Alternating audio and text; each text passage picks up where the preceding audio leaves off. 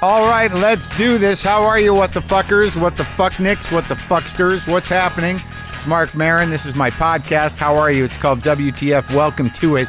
If you've never been here before, how's it going? Marilu Henner is on the show today. And hopefully, if everything works out correctly, Danny DeVito will be on Thursday. Kind of a taxi-themed week. Just works out like that sometimes. We'll see. I have not recorded the Danny DeVito talk yet. Anything could happen between now and when I have to record that, but that's the plan. Can you dig it? Okay. Also, had some date confusion, day and date confusion last, what was it? What day is it? On Thursday, when I announced my dates. I'm going to do it again correctly. If you want to come see me, I'll be at the Merriam Theater in Philadelphia on Thursday, October 10th, the Kennedy Center in Washington, D.C. on Friday, October 11th, and the Schubert Theater in Boston on Saturday, October 12th. All right, then I'm heading to Nashville at the James K. Polk Theater on Friday, October 18th, the Tabernacle in Atlanta on Saturday, October 19th, and the Masonic in San Francisco on Saturday, October 26th.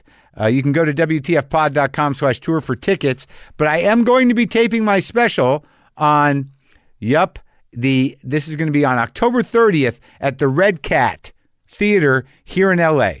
It's a nice black box theater. We're working on how it's going to all work there, how you can get tickets or whatever. It's not huge. It's going to be an intimate affair. It's going to be unique, and I'm going to talk to you. That's how it's going to go down. So if you want to free that date up to come, please do. Tickets aren't quite available yet, but they're going to happen. I'll let you know as soon as that happens. All right? Holy shit. Isn't this exciting that President Scumbag is being taken to task in a seemingly legitimate way? No, I'm gonna pull seemingly right out of that sentence and say legit. This is some legit sort of unconstitutional, fucked up behavior for a president. Yeah. Not that that's a surprise, but it looks like it's got teeth, and it's very exciting. I can't say satisfying because with the power of the propaganda machine, these worms will worm out of anything. But it looks like the screws are being put to them pretty good, and that's very satisfying. And I'm sorry if this upsets any of you, even you people that somehow rationalize or justify this guy just because, you're doing okay or because you're a Republican. If you really, really, what it comes down to, if you support this guy unconditionally or even conditionally, you're sort of anti-American. You don't believe in our system. And that seems to be the truth of the whole matter. But the more these people defend this guy, no matter what, the more clear it is that they fundamentally don't believe in the American system of government.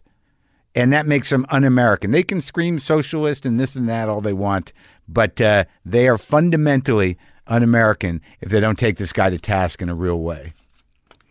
So that's how I see it. That's how I'm going to frame it. So look, folks, it's been a pretty good few days for me if I look at it correctly. I've worked a long time. I've worked hard on a few things outside of my comedy, outside of this podcast, things like playing guitar, things like acting.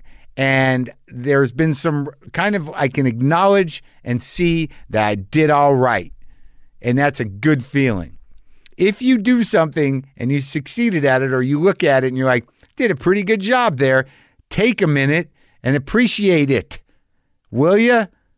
Because what else? There's more to life, but Jesus Christ, you work hard on something and it works out. You should go like, oh, look at that. I did that. And it happened last week. Patrick Stickles, Titus Andronicus, a guy who I like a lot, who's been on the show a couple of times. I like his music. He plays hard. He's an earnest motherfucker. He's smart. He's funny. He's tormented. And I like him. He's from New Jersey.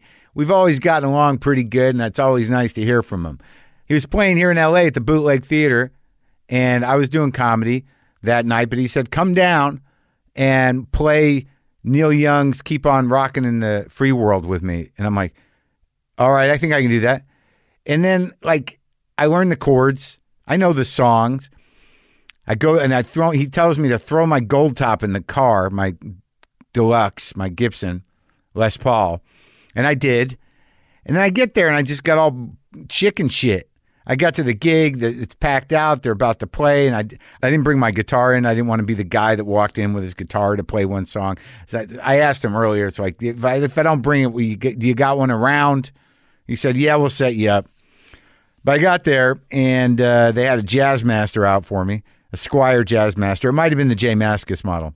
I didn't check. I was more focused on the, just the nerves of playing the song. And they rock pretty hard. They're punk rock outfit, but it's pretty solid rock and roll stuff. It's good. He's having a great show. It was a great night. And they were about to close up. And I guess I should have figured it was going to be the last song I was going to play with them. And their last song for the night. And I realized right before that, the song before the last song, that I wasn't quite clear on some of the changes. So in a panic, I ran out of the room where the show was, and I pulled it up on Apple Music, the song, and I listened to it just so I kind of had it in my head. And then he called me up on stage, and we fucking did it. And to be honest with you folks, and I don't like being this honest, but I think I've watched it like 15 to 20 times a day, every day since I played it. Just me playing that lead with a real rock band. And I get a kick out of it every time because I fucking nailed it. And I feel pretty good about that. I feel pretty good about my ability to land a fairly solid solo on someone else's guitar with someone else's equipment in a great song. But that guitar sounded good. So my point is, all my practice has paid off. I can fucking at least 3 out of 5 times land a fucking pretty searing solo. That's all I'm saying. Proud of myself. Is that okay? Yes, I called him President Scumbag. So what else happened? Last night I went to the Joker premiere here in Los Angeles. It was exciting. It was kind of fun. I got dressed up. I went with Lynn Shelton. She got dressed up.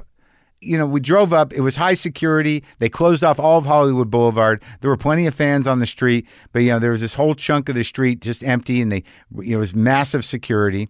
Got out of the limo, did the picture line. There was no reporters there. It was all photos.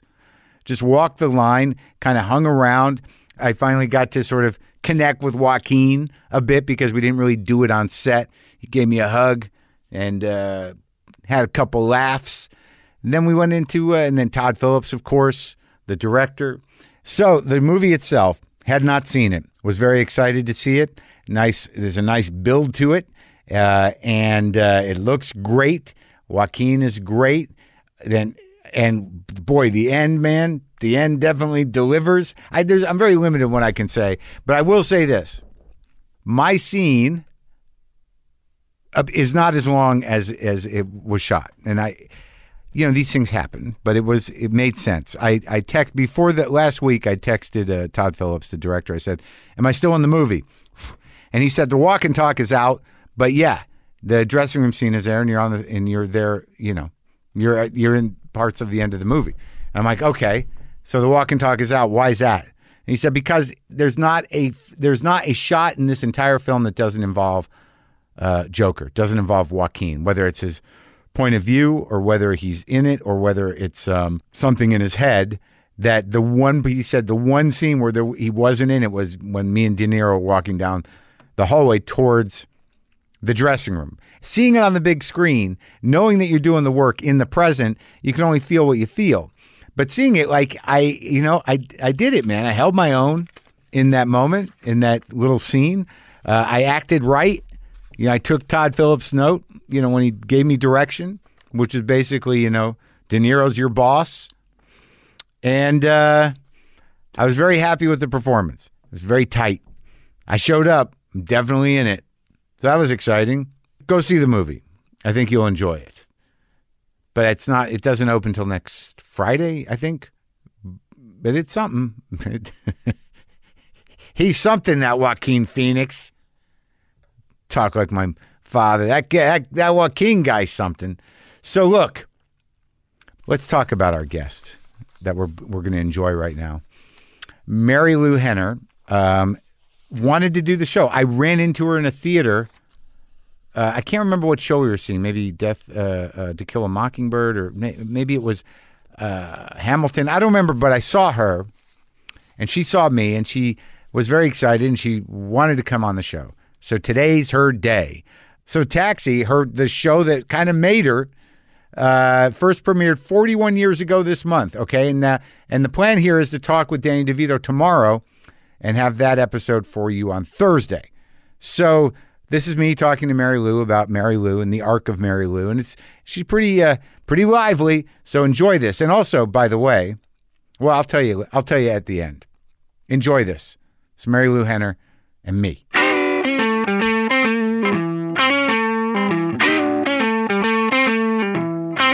Do you want to wear cans? Yeah. Ex-radio person. I know. How long did you do morning radio? 3 years. It's like it turns you upside down, right? And then 6 o'clock you got to be there on the air? At first I was doing 5 till 8. Yeah. And then I was doing 8 till 11. Well, that's easier. And then that was a lot easier. At what stage do you decide to do radio? I've always loved interviewing people. I used to sit in my backyard. I had a very crazy upbringing, but I used to sit in my backyard and interview people with my hairbrush. Really? And my fictional Barbies people and or stuff. real people? Like neighbors and kids that I knew. Because you saw it on TV? Because I was obsessed with The Tonight Show. Oh, really? And so I loved Carson's Tonight Show? Carson's Tonight Show. When I got to do it with him a few times, too, I know. Which was so great. But I was just always I'm so naturally curious about other people. Yeah. I'm always trying to really get to know people and everything. I'm just very pro extrovert, maybe. Yeah. I don't know. I'll talk to the person next to me on the airplane. Oh, yeah. You're that person? Like Conan has a whole routine. He does? That. I find that I don't do it hardly at all anymore, but I find that when it does happen is literally 14 minutes before landing. Oh, you could that's not safe. talk to some... I guess that's what it is. I don't know, but I could not talk to somebody for 5 hours. Right. And then out of nowhere, it just, the conversation starts to happen. But maybe you don't go to the bathroom a lot. I like a window I do go to seat. the bathroom. No, and you go to the bathroom a lot? And you like a window? Enough. Yeah, I like the window. I like the aisle because I like to go to the bathroom and I don't. Yeah. So see, now I'd have to talk to you to be able to crawl over. That's right. My son, I have 2 sons, 23 and 25. The 25-year-old Nick, he loves the middle seat. He feels it's the best of both worlds. And he can be on a plane. People be so happy for him to travel. I know. He wants to do. He's a filmmaker and he directs videos and stuff. And How old is he? Director 25. And he's a middle seat guy? Middle seat guy since he was little. I've never met a middle seat person. He wants to do a whole documentary on the middle seat. It's a great title. The benefits of the middle seat. Just call it the middle seat. The middle seat. And he feels like even if there's nothing, well, he likes to talk to people. Yeah. Okay. That kind of thing. You made another one. I made 2 of them. Yeah. Both of my kids. The one is a little less of a talker. In fact, my son Joey, who's 23, wants to be a comedy writer, writer's room, improv, graduated from Northwestern, unbelievably funny. Well, you're from Chicago, right? Chicago. That's where Northwestern is. Yes, I went to University of Chicago, but Joey went to Northwestern. So what does it look like when you're growing up? You just told me that you had skunks as pets? No, this is what happened. I'll give you my little speech about my upbringing, and then you can take it from there. Does it have to be in the form of a speech? No, but it's sort of like... See how many times you've done this? You see? People. Yeah. Uh-huh. It just says it all in a few sentences. Well, we have more time. Okay, that's what I like about your podcast. Give me the encapsulated few sentence speech on your upbringing. And then you can sort of we can unpack it. I'll try to make it sound fresh. Yeah. Okay. But it was the heart of the city. Do you know Chicago? Sure, a little bit. Logan Square. Do you know Logan? It's so hipster groovy now. Is it now? Yes, I do. I actually do know Logan Square. Heart of the city. Mm-hmm. The Kennedy Expressway just missed demolishing my house when I was a little girl because they were building it and everything else. So was there pushback and protests? Don't push. I don't know. I was 4 or 5. But it was. You should know though. You have that memory thing. I know. I remember when it opened. So we lived on the boulevard, and you aren't allowed to have a commercial property, or you couldn't back then anyway. Yeah. And so, but it didn't matter because my mother was very close friends with the alderman. And we were even like the house where, people went to vote. Right. Oh, yeah. So it's always weird when you got to go to a house to vote. Yeah. So, but my father built this garage, a fake garage, which is, that's why I laud you for doing this in your garage because I grew up as a garage kid. My mother ran a dancing school in our garage, and it was 200 students from the neighborhood between the ages of 2. The hell of a big garage. It wasn't. It was like 2.5 cars. So she ran a few classes. No, there was classes. Never 200. No. Baby classes, old classes. She was a dancer. A dancer, and we all danced. We all, as soon as you were 14, put to work, you had to have a class. So there were. You had to teach. You had to teach. Oh, I danced since I was 2. So yeah. What kind of dance? 14. Ballet? Tap, ballet, jazz. Tap? My mother taught modern dancing. Like you jazz. Can tap? I can tap. Have you tapped with Christopher Walken? No. Oh, you should. Maybe that's something you should do before. I know. I aspire. Yeah, okay. To tap with Christopher Walken. Do you have any memories of Christopher Walken? I do. In an elevator we were both staying at the Viva Hotel. Yeah. The Viva apartments. Yeah. In Vancouver in 1996. When you were shooting? I was shooting the Titanic. I don't know what he was shooting. He had red hair. Crazy hair. And so we'd run into each other in the elevator. The Titanic? Not Titanic. No, not Titanic. The Titanic miniseries. Ah. That starred, that my husband at the time was directing, Robert Lieberman. I played Molly Brown, Unsinkable Molly Brown. Right. I had 2 little kids. One was 6. Yeah. Joey was 6, and Nikki was had just turned 2. Right. And but it was like Peter Gallagher and Catherine Zeta-Jones. It's what introduced her to the world, American public. And you had a elevator moment with Walken. A couple of them. Yeah. Laundry room. How was that? Great. It's like, oh yeah. Well, I was married to Frederick Forrest. He was my first husband. From so Apocalypse a lot of those Now. and the Rose. Yeah. So a lot of those guys that were that group. Yeah. Knew me from that. How old were you when you were married to Frederick Forrest? 28. Yeah. He was much older. He was much older? Well, it's up 43. And you were 28 and he was 43? 44, yeah. 44? Yeah. And you met on that movie? We met on a movie, the movie Hammett, at the that's screen what I mean. test. Yeah. January the 5th, 1980. I won't do dates all the time. But you had no kids with him? No, I had no children. I was only with him 2 years. Oh, that bad, huh? Bad enough. You either want a marriage that's bad enough that you're out in 2 years, or good enough that you're in for a while. It's glad it wasn't one of those slow perculating bads. No. Yeah. No. He talks about it. He in a bad way. No, he definitely. He was an alcoholic, and I'd never. I'm so sunny. Yeah. Like, oh well, that's okay. Well, was that your first alcoholic? Yes, kind of boyfriend. Yes, yeah, yeah. It's a shock. Yeah, but do you find that are you attracted to people with compulsive sort of addictive? I'm attracted to people. I'm attracted. Well, I understand. No, I don't think. No, I don't. You mean like the fix-it type? I don't know. I've had my issue. I've had my relationships over the years with people who were fixer-uppers and complicated, and thought and they're attracted to me, so I'm attracted to them. That kind of thing. Yeah, you were the dark and complicated. The dark whisperer. There's a lot of them. Yeah, It's a full-time job. Yeah, no, one of my brothers has been in and out of rehab a few times. In fact, I'm one of 6 siblings, and 5 of us went to Betty Ford and spent the week there, and and they said they've never seen that happen with a family. You were at Betty Ford? People. My brother was. 5 of you, though. What's 5 of you? 5 of us went there for family week. Oh! I thought you were patients, and I was like, oh my God. No, we got a discount. Yeah. No. He wants to do as a guide on rehab. Oh, he does for rehab. He's a real character. Oh, your brother. How many you got? 2 5? brothers. There's 2 brothers. There's 2 boys and 4 girls. Everyone's still around? I was the 3rd. Yeah. That's nice. Our parents died very young, tragically, both of them. But the siblings are all still together. So there's a dance studio in the garage. Garage. You're teaching at 14. 200 students. There's tapping and there's ballet. Nuns. Oh, I thought you said ballet. This is a lower middle class neighborhood in Chicago. No ballet? No ballet. You can park on the boulevard. Ballet? There's ballet? Ballet, tap, jazz, social dancing. I can see you doing jazz. Oh, yeah. I did Fosse for a year on Broadway. You did? I did Chicago. I remember that. 408 performances of Chicago. Roxy. I did it in on Broadway. Yeah. And I replaced Annie Reinking, so I was the first replacement. And so I went in, I did the show with Bebe Neuwirth and Joel Grey and Jimmy Naughton. And then they asked me to go to Vegas. And I thought, oh, Vegas, I don't want to go. And then they made me an offer I couldn't refuse. So I was like so excited. I went, okay, yeah, that sounds like a deal. So I went there. I took my 2 little boys. They were 3.5 and 5 at the time. And we had the best time. They got us a house. The boys learned to swim.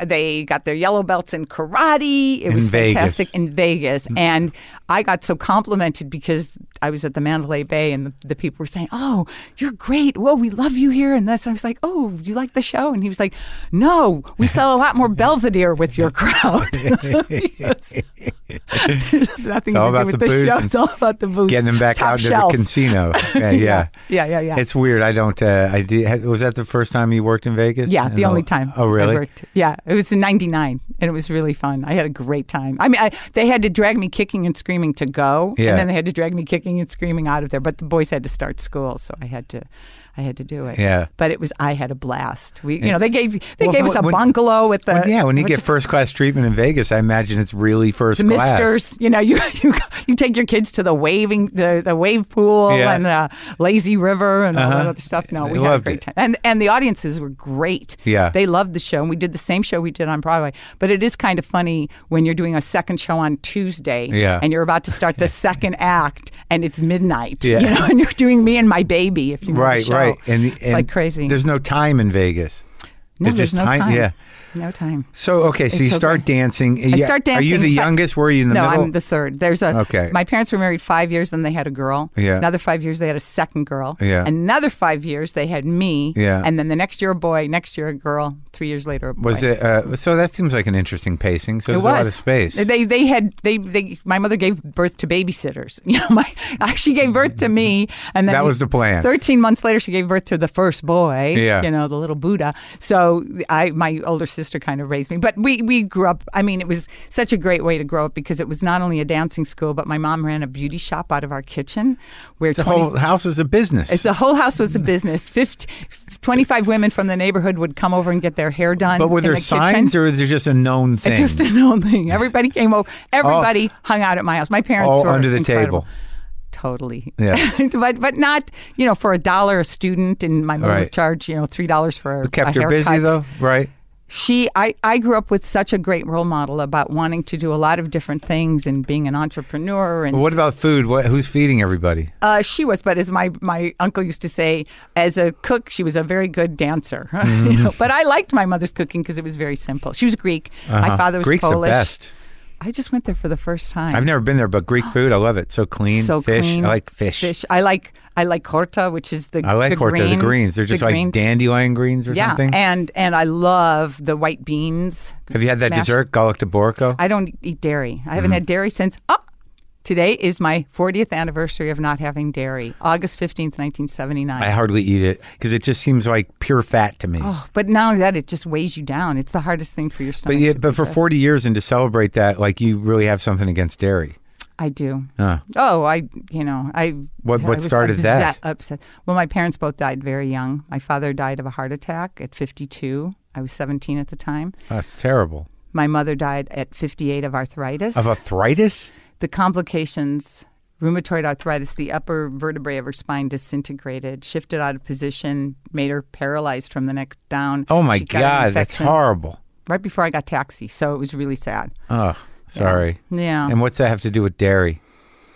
Well, the more I started studying the human body, and I went to the Bodhi Tree, if you remember that. Yeah, I do. The Bodhi Tree bookstore? On Melrose. Yeah, I went there. Yeah. Nutritionist. The Earth Cafe is there now, I think, right? Yeah. Yeah. Or is it across the street? I think it's across the street. It's close. But same neighborhood. Yeah. Same street. Same block. So you went to the holistic bookstore. I went there. Started researching. Nutritionists. Doctors. I took human anatomy classes at UCLA. Out of fear for your life. I just felt like if my parents can both die in their 50s... And this is the genetic hand we've been dealt, and I've got all these brothers and sisters. I don't want to, Well, how are they doing? Good, really good. Are they all on the same diet as you? No. The smart ones. No, the ones who are the most healthy. No, everybody dabbles in it. Yeah. Some of them are totally committed. Polish. How Polish was your dad? Half. Yeah? I mean, no, he was Polish, 100%. My mother, 100% Greek. So it's a great combination. It is an interesting conversation. I'm very lucky. I don't know if I've ever heard that one before. Yeah, it's rare. It's rare. I look probably more Polish. Well, people always think I'm Irish and Italian, but it feels pretty similar. Chicago to me. Polish and Greek for Chicago. some reason. Certainly real Polish. Neighborhood. Yeah. Very neighborhood. My whole neighborhood was very Polish and German. Not too many Greeks, but Ukrainian. A little bit Ukrainian, but mostly. Where are the pierogies from? Oh, are they Polish? Polish. Yeah. Yeah, pierogies were, but we were very American. Yeah. My parents were first generation, but they weren't very Greek and they weren't very Polish. Religion? They just Catholic. My mother discovered Catholicism, and that's when she started having all the kids. And so we lived right next door to a Catholic church. And she discovered it? Was she Greek Orthodox? She was born Greek Orthodox, and my oldest sister was baptized Greek Orthodox. Then she got into the Catholic church because it was right next door. And so the nuns came over for stretch classes. In their habits? In their habits. No.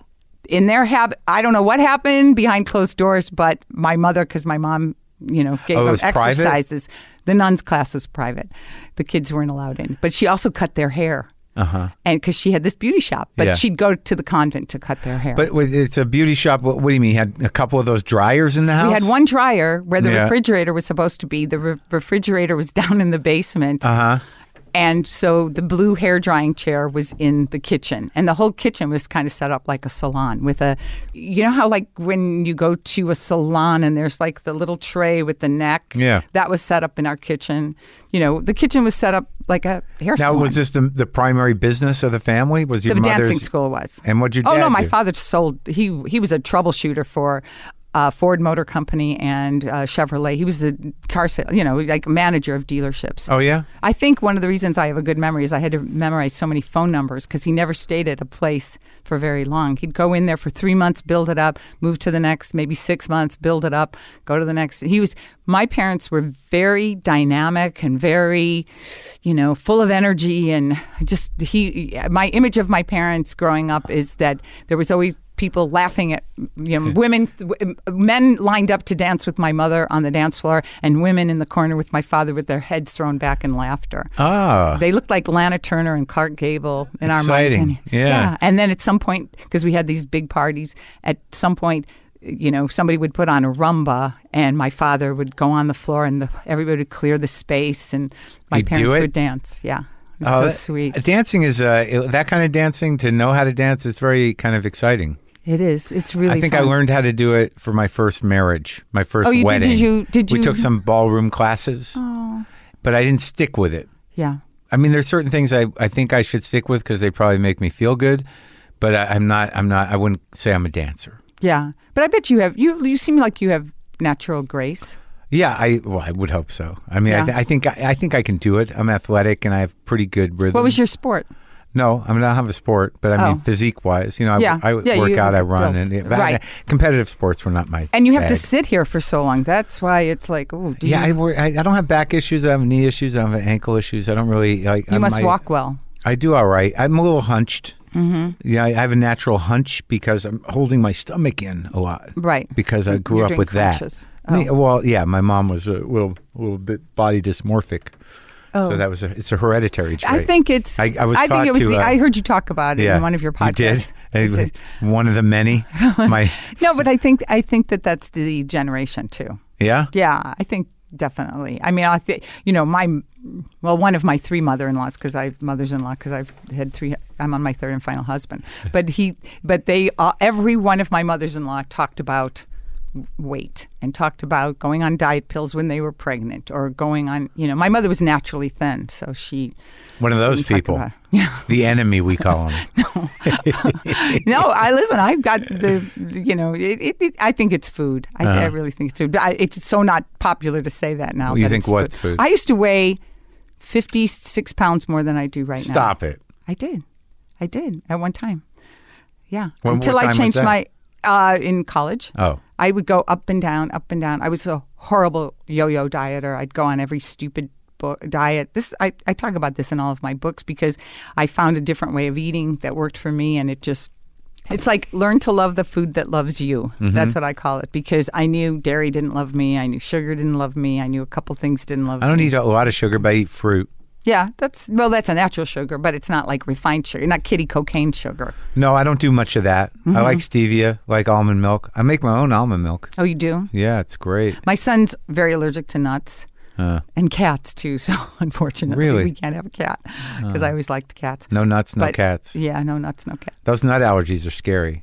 And I knew it's 7 months old because he had something from a hotel room. We were staying at the Mirage, oh, really? And he had taken to the hospital? No, but I could tell his whole... But you know what works for... What's the cure-all? Breast milk. Breast milk's unbelievable. Really? It is. Not considered like, dairy, though. It's like, no. It's not from a cow. Totally different. Totally different chemical makeup and everything. That's good dairy. Breast milk. That's good dairy. Breast milk. Yes. So you're dancing. My uncle lived upstairs with the 10 cats, 2 dogs, 2 birds, a skunk, 150 fish, and his boyfriend Charles. And he taught art at the Catholic grammar school next door. He had art classes going on upstairs while the dancing school was going on, while the beauty shop was in the kitchen. The city should have been paying for all this. They should have. And he was also the neighborhood astrologist, and he ran a cat hospital on our roof. So we had all this Are you shitting me? This is totally true. This is how movie? I grew up. Why didn't you write this script? I should write this movie. It's so crazy the way I grew up, and people go, it sounds "Are like you a kidding play. me?" It sounds like a play. It's a lot of people. Well, it's like you can't take it with you. Exactly. Because there's so much going on. Exactly. But it gave us such an outlook. And my mother and my uncle were so obsessed with old movies and culture and theater and opera and everything else that we would be exposed to all of that. And gayness. And gayness. Oh, I knew that they were a couple. He had his arm around him at dinners. Their beds were pushed together. You know, so you grew up with tolerance and embracing. Do you want to know something? I was 21 years old and in the First National Company of Greece, and I was in Boston. Not Boston. I was in another city in Toronto, and I got a birthday card that said "Love Uncle Dan and Charles." And one of the girls in the show, she said, "Love Uncle Dan and Charles. Is your uncle gay?" And I said, yeah. It's like there was no label. There was no label to us. Right. You know? So they had the most successful relationship of any of the relationships in our whole family. They were together the longest, and they're buried next to each other. And how do you have a pet skunk, though? Is a big question. He got it. He deodorized it. You know, you take the little sack off. You do? Mm-hmm. And it was a nice animal? So cute. Huh. Jet. What was all the fucking animals? So how did they live up there? Did it smell like shit all the time? It sounds like a fucking zoo. No, he kind of cleaned it up. And we were the godparents. Each one of us got a cat. Mine was Chiffon, a little calico cat. Who was so cute. And this was going on in upstairs. The dancing school. All of this went on all the time. And it's just the way it was. And there were 5 of you. Six of you. 6 of us. And this was all going on. This was all going on. So I grew up with a very kind of theatrical upbringing. Yeah. And people would call... You know, colleges, high schools, community theaters would call the house and want kids for dancing? A show. Yeah. And so I was always like the first one with her hand up. So I got to do a lot of shows. Connections. I had connections. Yeah. So I started doing a lot of community theater.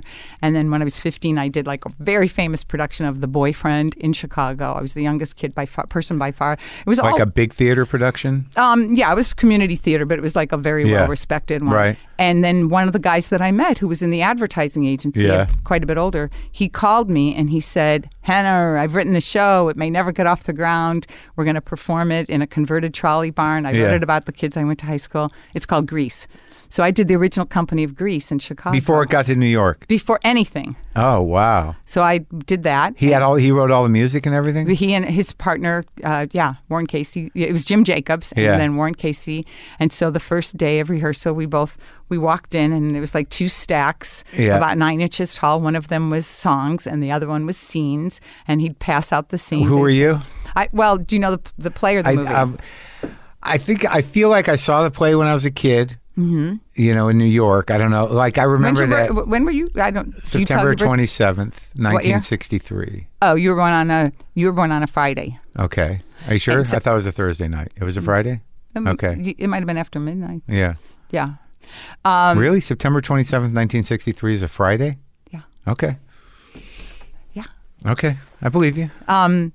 pretty sure. That's all just off the top of my head. So he wrote it about these kids from school. I think I remember the Sexy Tough one. And I remember Rizzo was funny.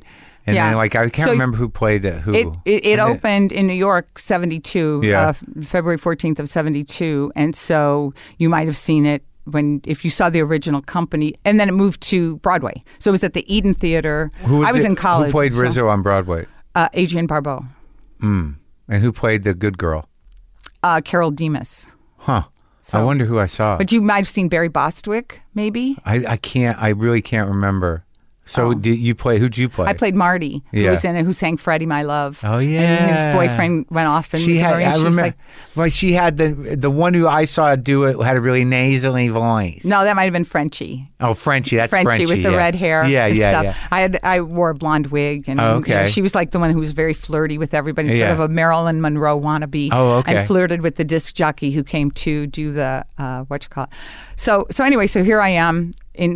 I'm doing the show in Chicago. The show goes to Broadway. My father had just passed away, so I didn't want to do anything. I didn't want to go to New York and audition. And then I get a call. I went to University of Chicago on 4 scholarships. So because I was like 4 scholarships for dance, hair, animals. Yes. Yes, and just social, just personality. What were the scholarships? National Merit, National Honor Society. I was named Outstanding Teenager of Illinois, which is kind of cool. Yeah, well, I knew how to fill out a good resume. No, I was an overachiever as a kid. And what'd you do in college? I did a lot of plays, but they didn't have. You couldn't get a theater degree, so I was going for a political science. But I placed out of a lot of classes, so I would have graduated in 3 years. But then, at the beginning of my 3rd year, I get a call from Jim Jacobs who says, "We're casting the national company. It starts rehearsal tomorrow. I've saved the part for you. Please come to New York today. You have to come to get the job." I said, "Oh, I'm on my way to the library. I have 2 papers due. I'm in a relationship. Thank you for thinking of me." Hang up the phone. And I walked to the library, and my car was parked in front of the library. And I thought, is this a sign? Because it was never parked there. And I thought, I'm going. So I looked at both. I went to the airport, flew student standby. Remember, maybe you were too young for that. Yeah. And got the job. And so showed up at the first rehearsal. And in that room was Jeff Conaway was playing Danny Zuko. Sure. And do you know who Judy Kaye is? She won the Tony Award. I think I saw him as him. Is that possible? Danny? Yeah, that's very possible. And Jerry Zaks just directed My Fair Lady, directs like everything on Broadway. He was playing Kinnicky. Yeah. Michael Lembeck, who did the original Everybody Loves Raymond, he was playing Sonny.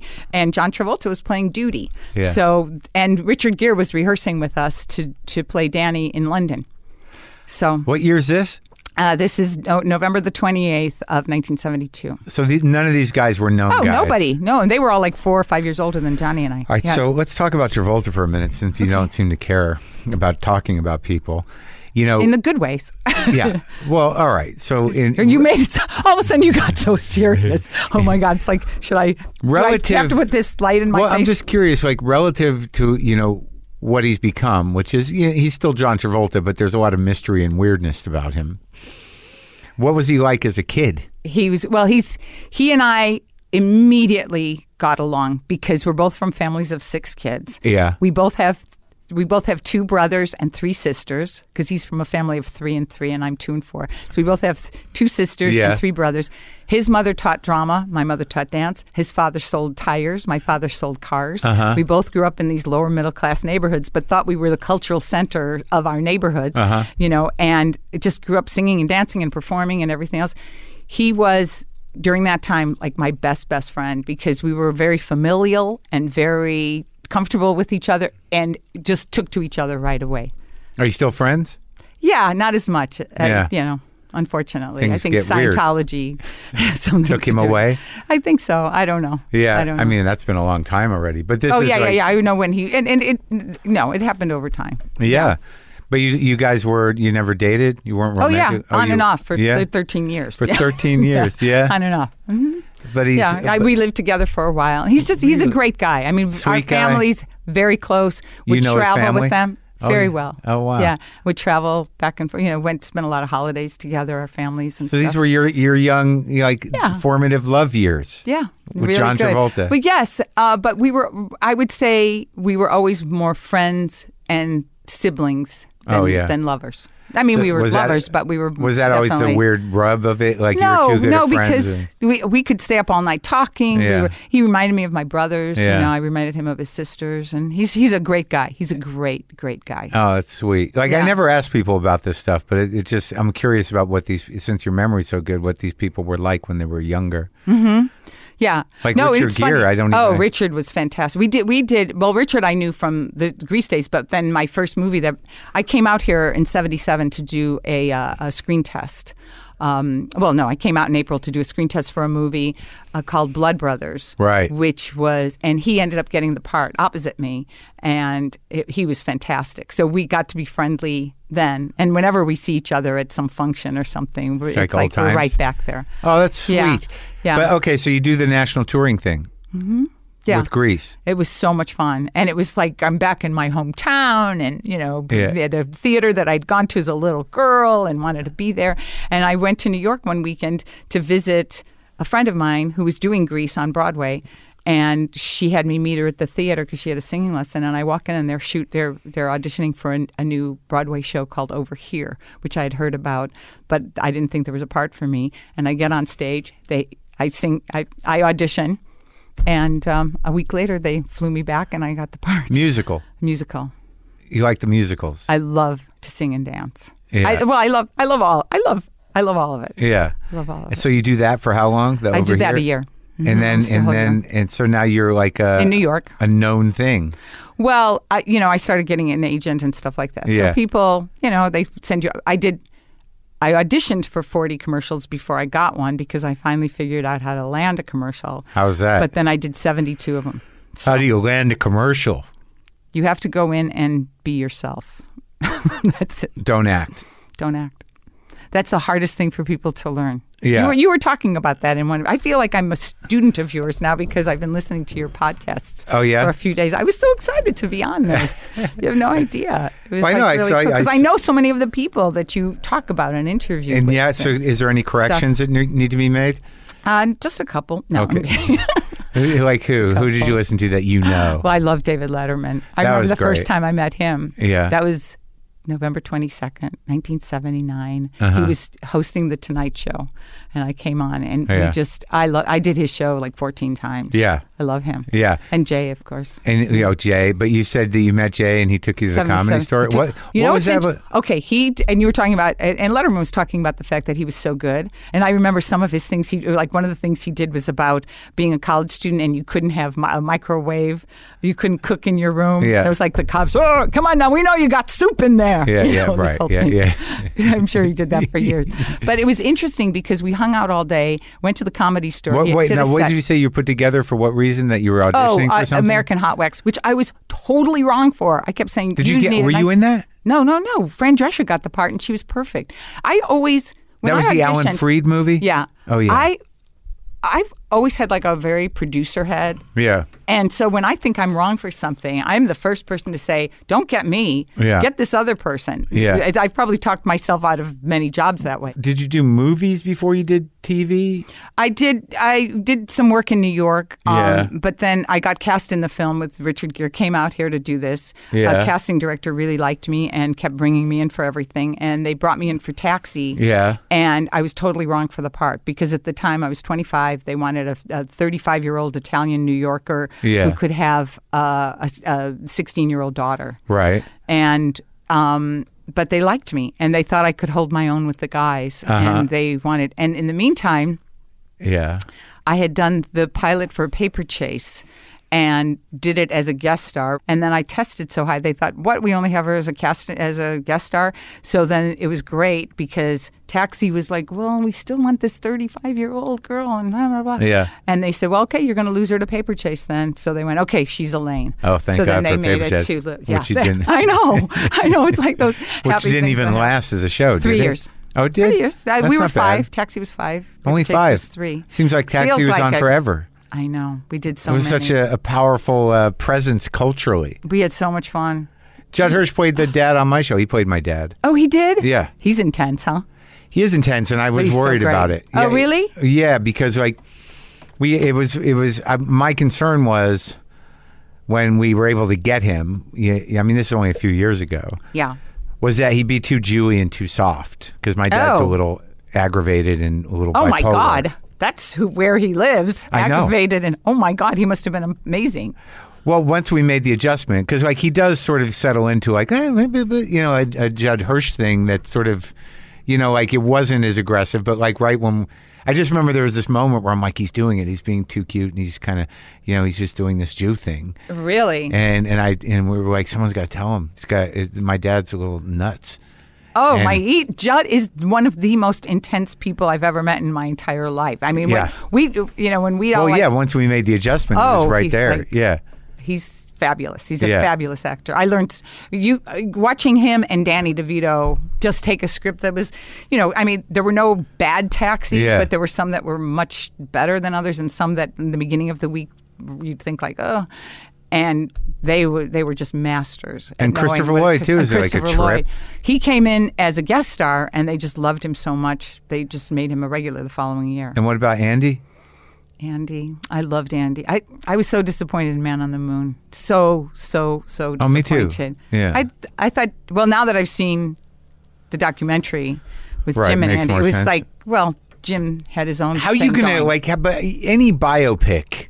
I mean, the problem is if the guy is, him, if the world knows him, it's already, you're already working at a disadvantage. Yeah. How are you going to do that guy? Yeah, but I also think that they made the choice to make him so crazy all the time and not sweet. And Andy's genius was that he knew what he was doing all the time. And he was like this sweet boy from Long Island who could have like serious conversations with you and be so adorable. Yeah. And then do something crazy. Yeah. And that was like the yin yang of that was But so appealing. You were part of the you were in Man on the Moon. Yeah, Man on the Moon. Yeah, I wore the same clothes. I still had them.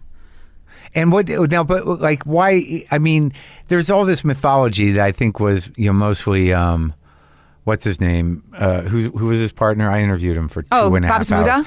Like Zmuda really kind of like built this myth around him. Yeah.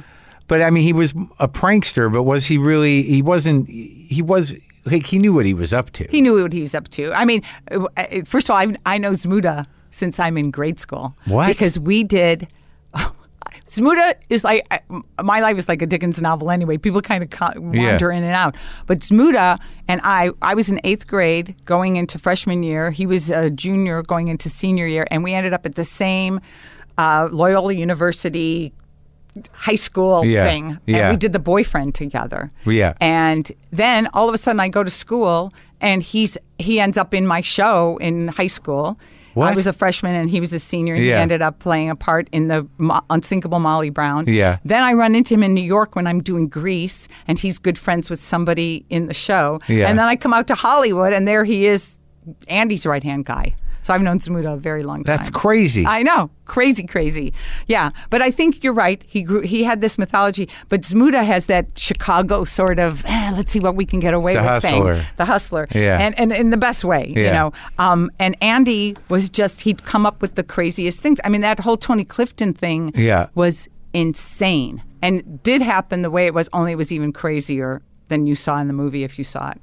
Really? It was crazier? It was crazy. I mean, imagine that you're working with someone, you really like them, you're working together 3 months, and then all of a sudden your producers say to you, okay, the guest star next week is going to be Andy. Well, it's not Andy, but just play along. Right. It was like, oh, okay. All right. Yeah. And then he shows up with this fake chest, like padded out with the ruffled tuxedo shirt and the, ice blue tuxedo jacket with a mustache, orange fake nose, wig, and chain smoking. And it's like, hey, pretty lady, hey, mess around, let's get to work here.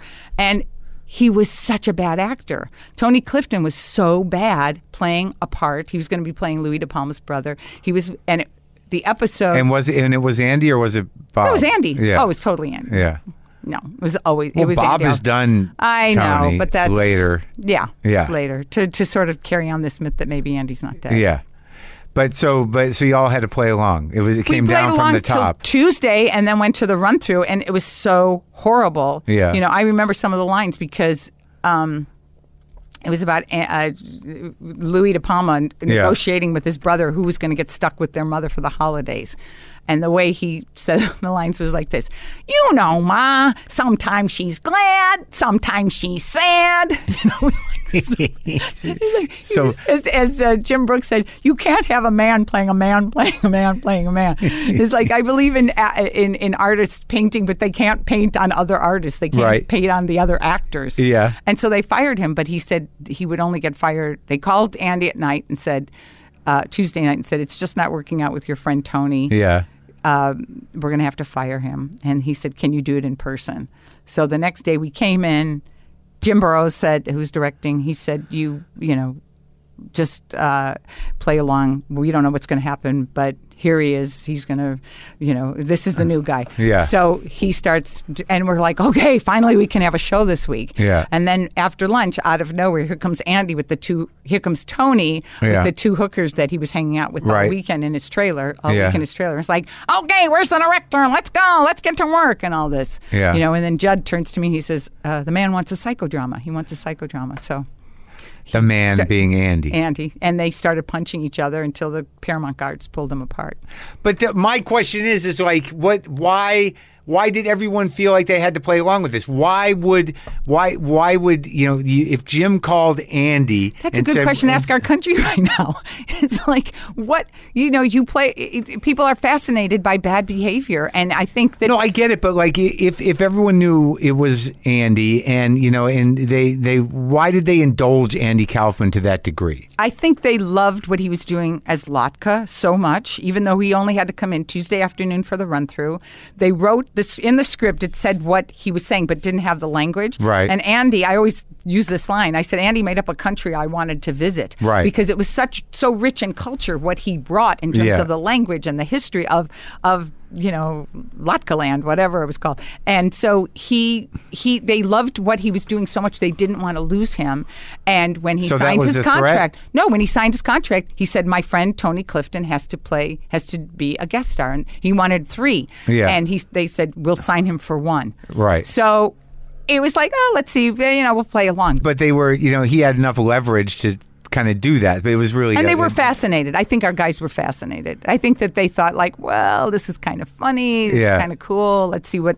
But then when they realized it was not going to work. So they got rid of him. Was the entire experience of Taxi a good experience? Fantastic. Oh, such a golden time in all of our lives. And every one of us will say that. Yeah. Jim Brooks and Danny and Tony and all of us. We loved it. I always say we had 112 shows. We had 112 parties. We were like the cool kids because it was Bosom Buddies and Happy Days, Laverne and Shirley, Working Stiffs, Mork and Mindy. Everybody came and hung out at Taxis. It was like my family. Everybody came out and hung out. And then was it from Taxi that you were able to do the movies, most of the bigger movies that you did? Yeah. Went right into I can't believe movies. There's a fucking wood chipper out there today. I can't tell you how it's fucking annoying me sometimes. Oh, I'm sorry. Well, I'm a good guest to have then because it's not annoying me. Oh, no, I mean, no, I don't even think it picks up on the mics that much, but it's like every fucking day in this neighborhood. There's like something. In my old neighborhood, I was tucked in the back. Yeah. And it's just like, it's with all these yards, it's like every day. Yeah. It's just like, it's one thing with the blowers, but then it just becomes this thing where, like earlier, there was a blower, and then there was a second level, which is a wood chipper. And I'm like, what a wood chipper? What is that? It's Fargo? Yeah. It's like, it becomes like this farce. I know. With the goddamn blowers, and then it's like, what is that noise? When you are at a hotel, do you have to have it quiet, or do you have to have it dark? I don't like there to be a nightclub downstairs or to be on the street where it's like, going till 2 a.m. I like a quiet environment, sure. And I know, like, look, I've been doing a podcast from my house one way or the other for a long time.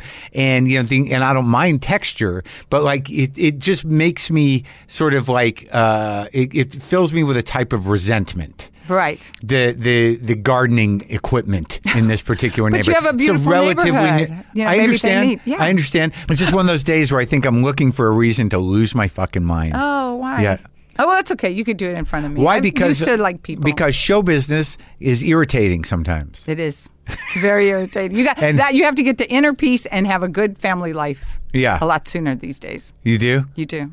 But you've had this like amazingly kind of persistent career in show business. Well, I think because I haven't messed myself up. Maybe I don't know. I you know what? It's like I think because of my parents and the crazy way I grew up. Yeah. I'm always like looking like, okay, what's over here? What's this? So I like, do a lot of different things. But you did all these like fun movies. Did fun movies. I don't know if they some of them weren't huge movies. They were kind of weird movies. Oh, they were like weird, but I did some movies that we thought were going to be huge, and then they weren't. Like Johnny Dangerously. That was a heartbreaker. Yeah, that was that Piscopo and Michael Keaton. Yeah, and the funniest person I've ever worked with. The two funniest people I have ever worked with. Yeah, Griffin Dunn. Yeah. And Ian McShane.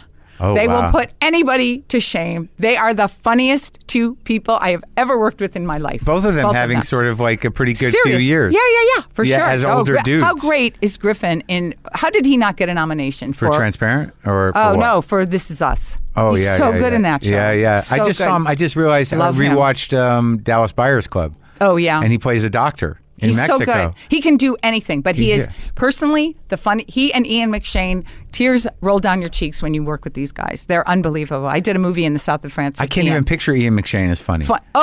So funny, like killer funny. Which movie did you do with them? I did a little Showtime movie back then called Grand Larceny with Omar Sharif, Louis Jordan. It was pretty cool people. So that's what's interesting about you too, is that you're at really this weird, like a lot of that generation was still around. Yeah. Yeah, so I got in Hollywood. And Bert, I worked with Bert 5 times and worked with him for 4 years on a series, but also did The Man Who Loved Women with him and got directed by Blake Edwards and just bonded with him, like first moment, laughed, had so much fun with him. Nice guy? Oh. Burt Reynolds. The best. I loved him so much. What a great guy. But I can't believe it. We're coming on the 1-year anniversary. Such a special, special person. Just really. And it's funny because we never had an affair. We never, had a thing together, but we just loved each other. Just loved. Maybe that's why we got to work together so many times. I always think, say that. Yeah. Wonderful man. Yeah. Special and just so generous. It is hard to believe person. He's gone, really. I know. Because you know why it's really hard? Because his parents lived well into their 90s, like 96 and something. And so that he died so young. How old was he? Well, he was like 81. Yeah. Mm-hmm. It's just like there are these people 82, that were always so present in the culture for so long. I know. And just there. Yeah. And you just, you don't, their absence, it's sort of like, wow, that's happened. Yeah.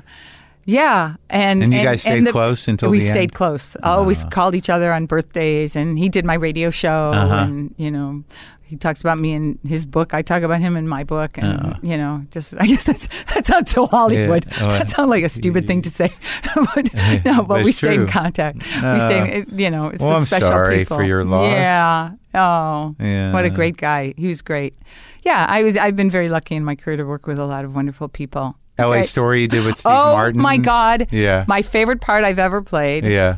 Not the most like me, in fact, very unlike me, but Steve gave me free reign. I read the script and I wanted to go in as this character. Right. And they said, no, can you read the part of Trudy, the girlfriend? Yeah. And I thought, I'm so not dressed. I want to look like the part. I said, can I do it tomorrow? Because I had therapy actually. Yeah. So I had therapy on the phone and I wanted to go to my, go to my therapy. Are you still in therapy? I did 28 years of therapy with a brilliant psychoanalyst who passed away. And now sometimes my husband and I go to her son. She was such a brilliant therapist. Yeah. Her name is Dr. Ruth Velikovsky-Sharon. She would set up Sunday nights at 6:30 LA time, 9:30 New York time, set up 6 speaker boxes in her place in Princeton, New Jersey. And the 6 siblings for 10 years, every other Sunday, would do group therapy. Wow. So 28 years of that type of psychoanalysis. Loved it.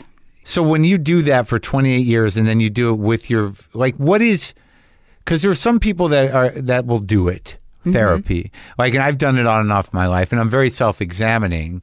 But when you sort of stay in that consistent relationship with a therapist, what are you working on?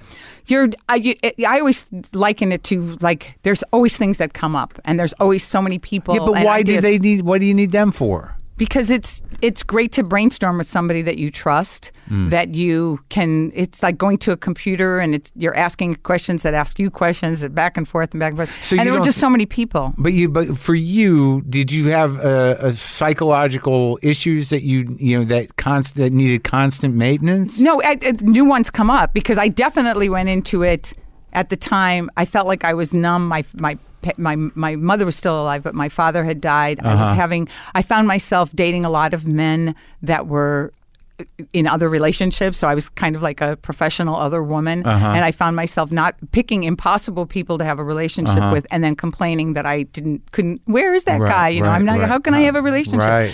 Without blaming yourself. Without blaming myself. Yeah. So it was always easy to leave or say, oh well, of course it didn't work out. He had a girlfriend, or he was crazy, or he did this, or whatever. Yeah. And I remember, and it was just like hard for me to make commitments and things. And I remember I was living up on 83rd Street at the time, and I went to the 79th Street subway to go downtown. Yeah. And I got on, and then we pulled up to 72nd, and I thought, ooh, should I take the express? Stay on the local, express, stay on the local. Yeah. And I thought, I'm going to take the express. So I ran to the express, the doors closed, ran back to the local, the doors closed, and the two trains were like whizzing by me. I'm in the middle of the platform, and I thought, no wonder I'm on my way to therapy. It was like not easy for me to make decisions or to take action. And I just felt like I was so out of touch with my feelings at the time. And then new things come up. You want to become more successful, and the problems get bigger, and you lose your mom. And, weight is an issue because I was dealing with weight. Women, you can't talk to any women, because we were raised by mothers like your mother, like my mother, and then there were issues always with food and stuff until I figured out how to eat. So really, it was about kind of like trying to make better decisions for yourself, accepting who you are, and why you make the decisions you do. You know what it is too? I always thought that I don't want to be a wise old person. I want to be a wise young person. I want a doctorate on myself. I don't want just an 8th grade or a high school or a college education. I want to know why I do what I do, where that comes from, why am I reactive, what is going on here, and it just felt like, and I just loved it. I loved the process so much, and the more I was getting my siblings into it, the more what were you doing? So you got 6 speakers set up, and you're doing group therapy from different places. Yeah. What are you trying to? Was it more about the relationships between you guys, or what you happened in your childhood? Everything. Huh. I mean, we had a very tragic situation with my father and one of my brothers that I was talking about a little bit earlier. We were having a Christmas party at our house. I was 17. He was 16. My sister was 15. My brother was 12. My 2 older sisters were like 27 and 23. Big Christmas party, all the dancing students, blah, blah, blah. My brother got into some liquor that my father had been given as a Christmas gift. He started mouthing off to one of the guests. My father made him go in the house. I see my sister. I'm at the party. I see my sister run out, get my mother. I follow them. My brother and father are arguing. My brother is like hitting him. My father's got him down. He's hitting him. My mother separates them. My father slumps into a chair and has a heart attack and dies. And that's how he dies. So we had things to deal with in my family, Yeah. And so. And that was the core of it for everybody. That was part of it. That was part of it. But everyone was there. Everyone was there. We had 100 people in our dance studio and all through our house and everything else. And it was just And then your brother probably had what feelings of guilt? He was 16. Sure. All kinds of things. So, things got shoveled under we've always been a very verbal family, very people, have incredible conversations. Our favorite thing to do is sit around and talk. Right. But we had issues and we had to deal with certain things. And then things come up in our own lives that you want to bring to the group and sort of talk to them about. Right. And you were 17? I was 17. 20. I just turned 26. And it was tragic. It was quick. Tragic. Horrible. Overnight. Our life turned on a dime. And what's crazy is that if I were writing a story about this family and there were certain signs along the way, just little conversations and things. My dad was not in the health of... I'll give you an example. I was filling in one of the scholarship things, and my father filled in the financial and I filled in the personal information. And I said, let me check it. And he said, no, that's okay. He sent it in. I got it back in the mail 2 days after he died, and they wanted my mother's age because nobody was ever sure of my mother's age. So I left it blank and he left it blank. Yeah. Just because we thought the other one filled it in. But what my father had written was, they said, do you if you expect decrease in income? And so he had a different income for the following year written down. Yeah. And he wrote,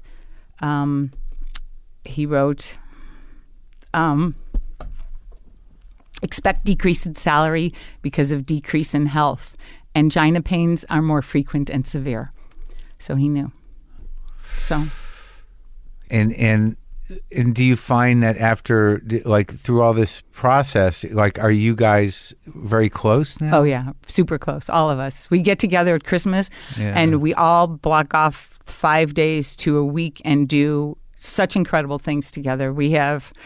there's always some kind of food crawl that it starts with. We did an Anthony Bourdain food crawl last time. We do a Christmas survey. We do Secret Santa. I do the cooking for Christmas. We go to somebody else's house. Yeah. We do some kind of sports event. That's great. We're super close. And now the family number's, in 32 or 33 or something. Oh, yeah. Everyone's got kids, and kids have got kids, probably. Kids. My oldest sister. You want to hear something crazy in my family? My oldest sister's daughter... because we're a 15-year spread. My oldest sister's daughter is 54. My brother's, who's 15 years younger than the sister, his daughter's 4. So there's a 50-year age spread in that second tier. That's so crazy. It's crazy. So now, you doing Dancing with the Stars makes sense, right? Mm-hmm. And you did it. I did it. That was one of the hardest things of my life. Really? It was, It was hard because for a lot of different reasons, but it was really intense. But it was, my mission was to stay on the show. So. Okay. Because of competitive reasons? No, I think I had the wrong partner at the time. Who was your partner? Derek Huff. He was in a tough time in his life. I'm very I don't think we were a match. Oh. And so, unfortunately. So you had to deal with a little more emotional baggage than you prepared? Well, he was doing 2 jobs, so the schedule was based around him rather than... What was he going through in his life? He was going through... No, he was going through hairspray. He was going through hairspray, but he was also going through... I think he expected to come back and have it. Okay, all right. But, okay, so... but The Apprentice, too. Yes. Now, when you do these things, are you doing it to stay? Do you like the work, or you need the work? No. They don't pay you enough on Apprentice. Believe me. You just wanted to lose money, and you did it when Trump was the guy. Yeah, it was fun. I was the first person they called for Celebrity Apprentice because I know Chuck LaBelle and I knew Mark Burnett. Yeah. So they called me. They said, "Would you do?" And Donald was on the phone too, and it was a blast. It's the hardest thing I've ever done in my life, and it was so much fun. And it was so crazy, and you get no sleep, but you really prove what you can do to yourself, I think. And you had a relationship with Donald, that was show business. Yeah, that was show business. No, but I mean, like, before he is the president. Yeah. Now, as somebody who knew him as this guy that had this reality show, right? What were your feelings about him? Well, he was certainly fun in the show, and he was totally fascinated by my memory. So every show, you didn't see it because they, of course, cut it out. But every boardroom, he'd have me tell him what happened and what. He was always like, "Marilu, if I take you to Vegas, could you count cards and stuff?" It was like he was so. He was like. Of course, that's what he does. Somebody would say what happened on a task, and he'd say, "Marilu, is that true? Because you're the one with the memory." I have a good memory too, but you have my memory's not. I can't do the dates thing, but I have an excellent. That's so funny. But he'd say something totally inappropriate, and he'd say, "Eric, cut that out," and I'd say, "I don't know, that's kind of funny." He'd say, "Eric, leave that in," But I'll tell you something. He was fascinating because he used no notes. Yeah. And he was off the cuff, and he was kind of like fun and wacky. If someone had told me that 4 years to the day after I was fired from a fake job, from a fake boss on a fake show, that he would be president of the United States, no way would I have believed it. And how do you sort of assimilate that in your head with the, like knowing that guy and having that kind of relationship?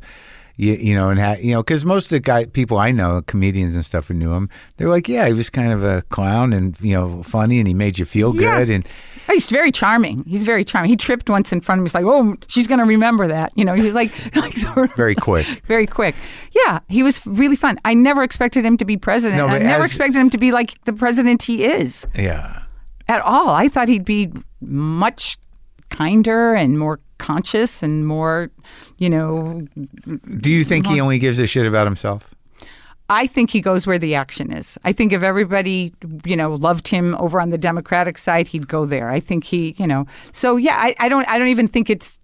I think he goes where the action is. He goes where's the crowd, and he knows how to stir people up. That's for sure. He knows how to stir people up. But I hate all the racism. I hate all the misogyny. I hate, and he was no more inappropriate in the boardroom than most guys of that generation. Yeah. You know what I mean? But he was so, the idea of the children at the borders and the families, I did not expect that from him at all. I didn't expect him to turn into that guy. Yeah. And he goes with the fan base that wants that. Yeah. So that's what he does. And I think that there must be some kind of puppet master, although he doesn't want to think that there is. There's several. Yeah, because he doesn't want to concern himself with that shit. He doesn't know what he's doing. He just wants to be out in front of the people. He didn't expect to win. Yeah, but he's the guy, but he's no thinker. So he's got all these monsters, and I'm not even being an apologist. It's just that, you're right. He's going for the crowd. They're really horrible. And then he's got people that are, Republican policy dudes and religious fanatics who are just like, he's like, I don't want to deal with that. You do whatever you want. Yeah. I'll keep these people. He likes the crowd. I'll keep these people worked up.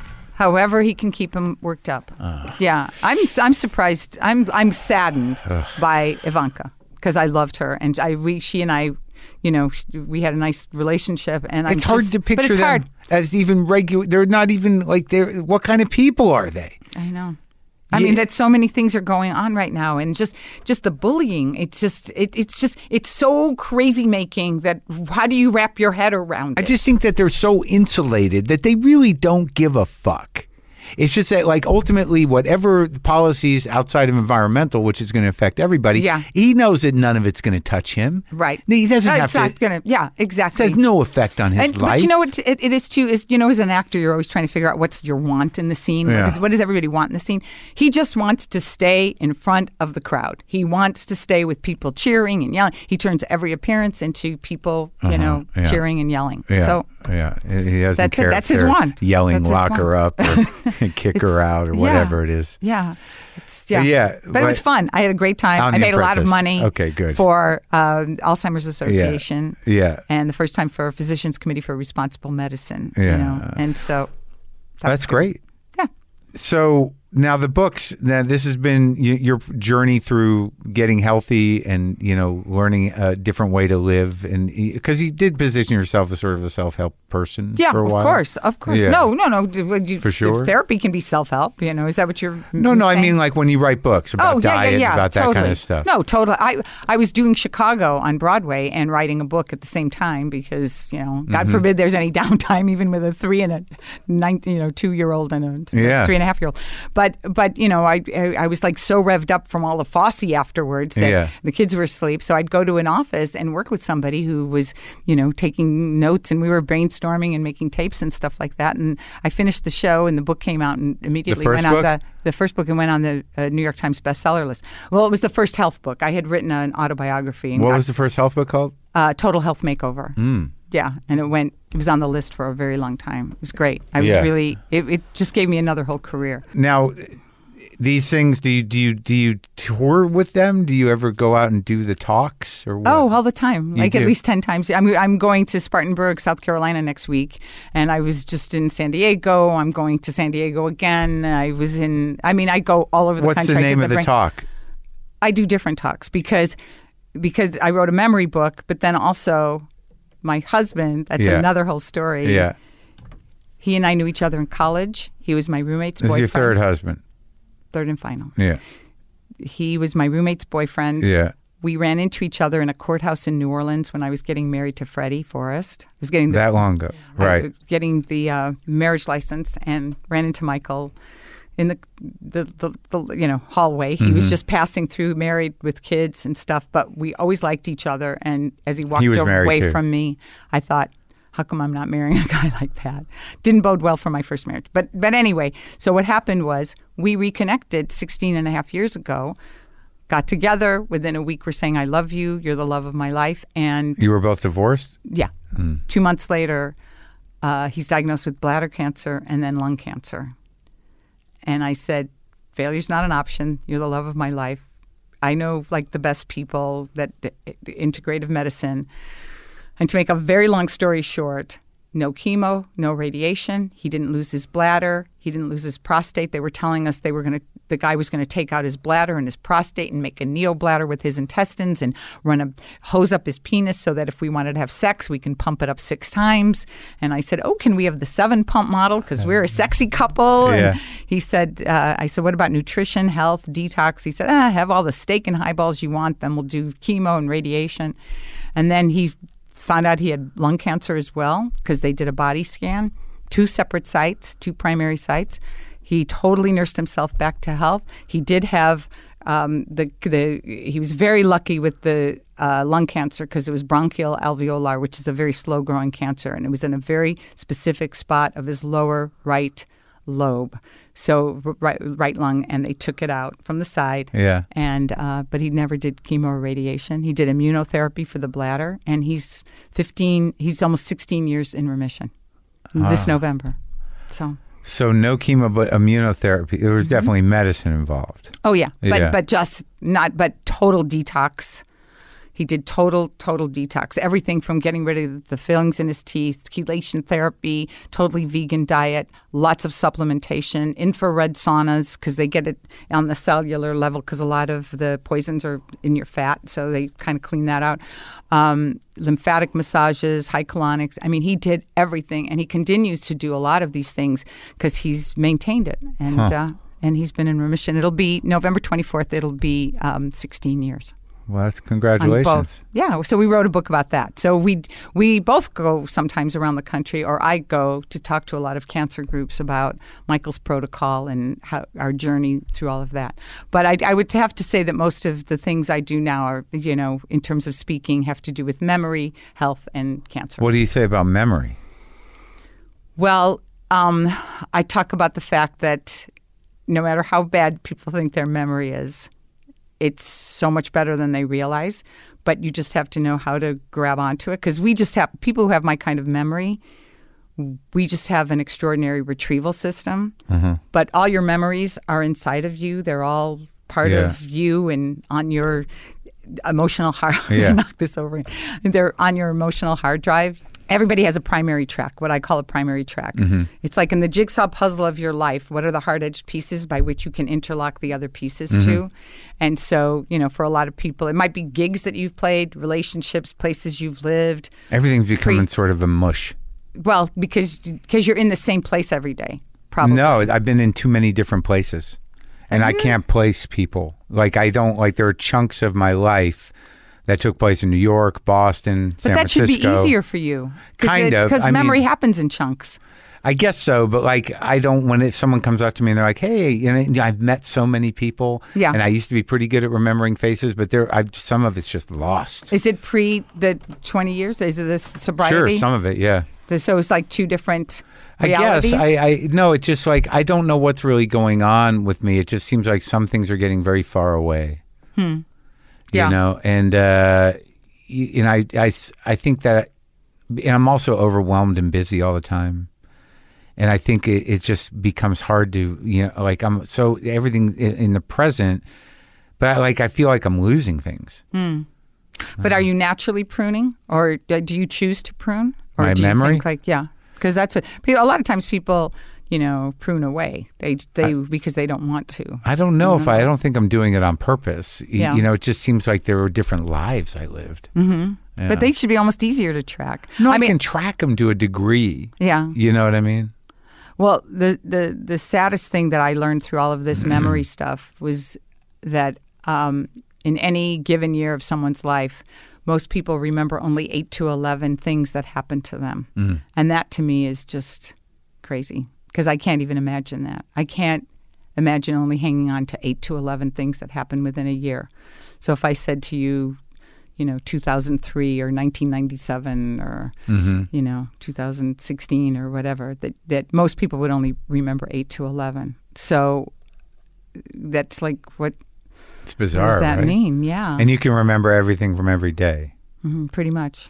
Yeah. Some things take a little bit longer, but some things are the day of the week just comes up automatically. I don't even know how. It just it's there. Yeah. And it just comes up, and then it starts to fill in all the details. And it gets deeper and deeper the more I start, thinking about it. Like if I said a date, you could do that? Yeah, tell me a date. As long as I'm conscious, not before I'm born. Because people go, what about 1800, or could you go back in a memory and like you're in the room, but you go around the door and go, I can't bend time. I'm not going to be able to. Well, let's say like August 9th, 1999. Okay, August 9th. August 9th, 1999. 99.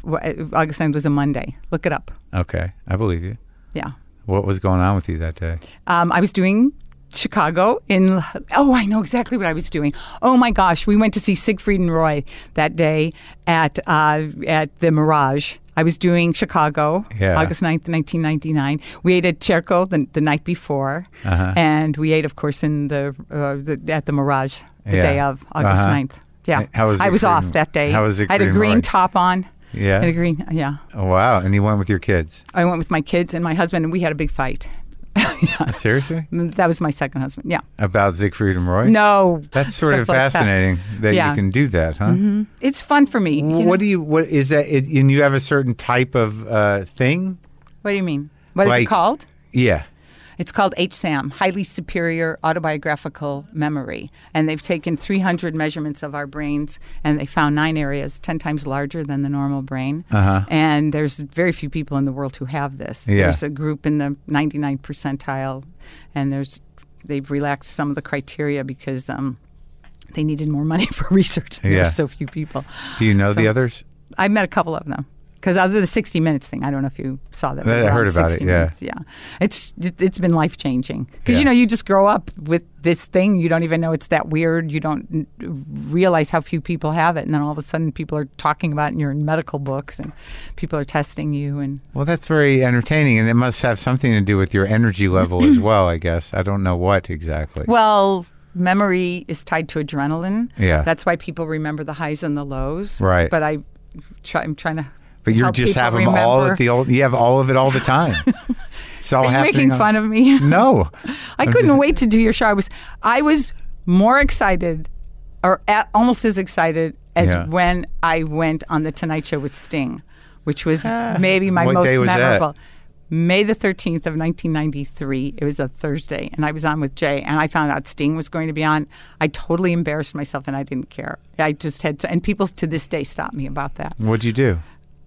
Oh, my God. I said to him, I was so excited. I was like, I love you. I couldn't wait to meet you. Sting. I said to Sting. Yeah. And I wanted to smell him. And, I said, you know how I wrote in the book?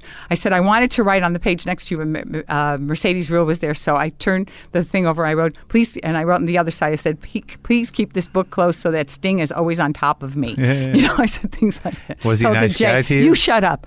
Yes. He doesn't strike me as a terrific. He seems like a little standoffish. Something. Yeah.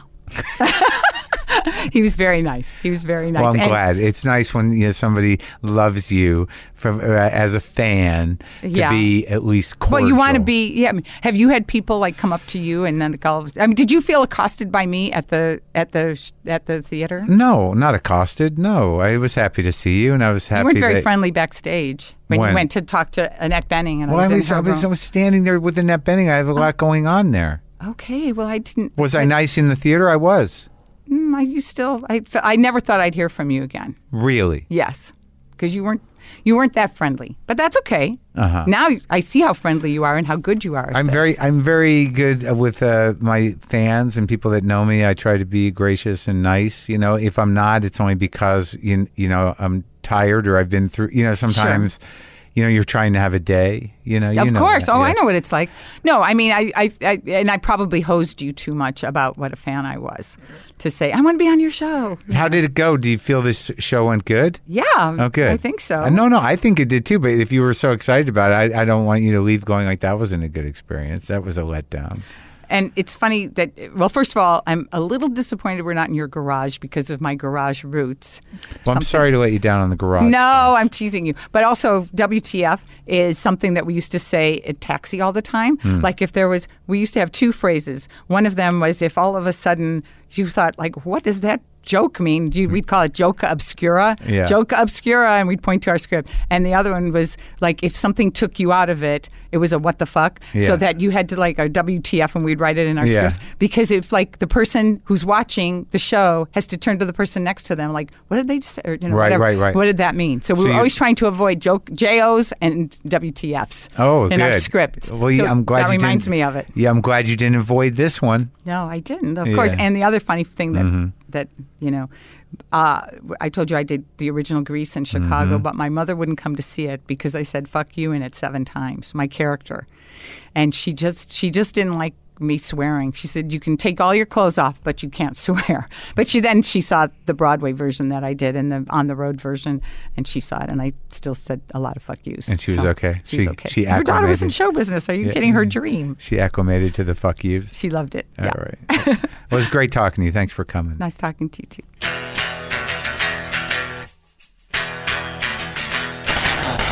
There you go. And you know what? She was right. She was right. My birthday was on a Friday. There you go. I'm going to play some guitar now. I have been listening to a little bit too much Modu Mokhtar. Yeah. Maybe you can hear it in you know what? I'm going to go. All right. Enjoy yourselves.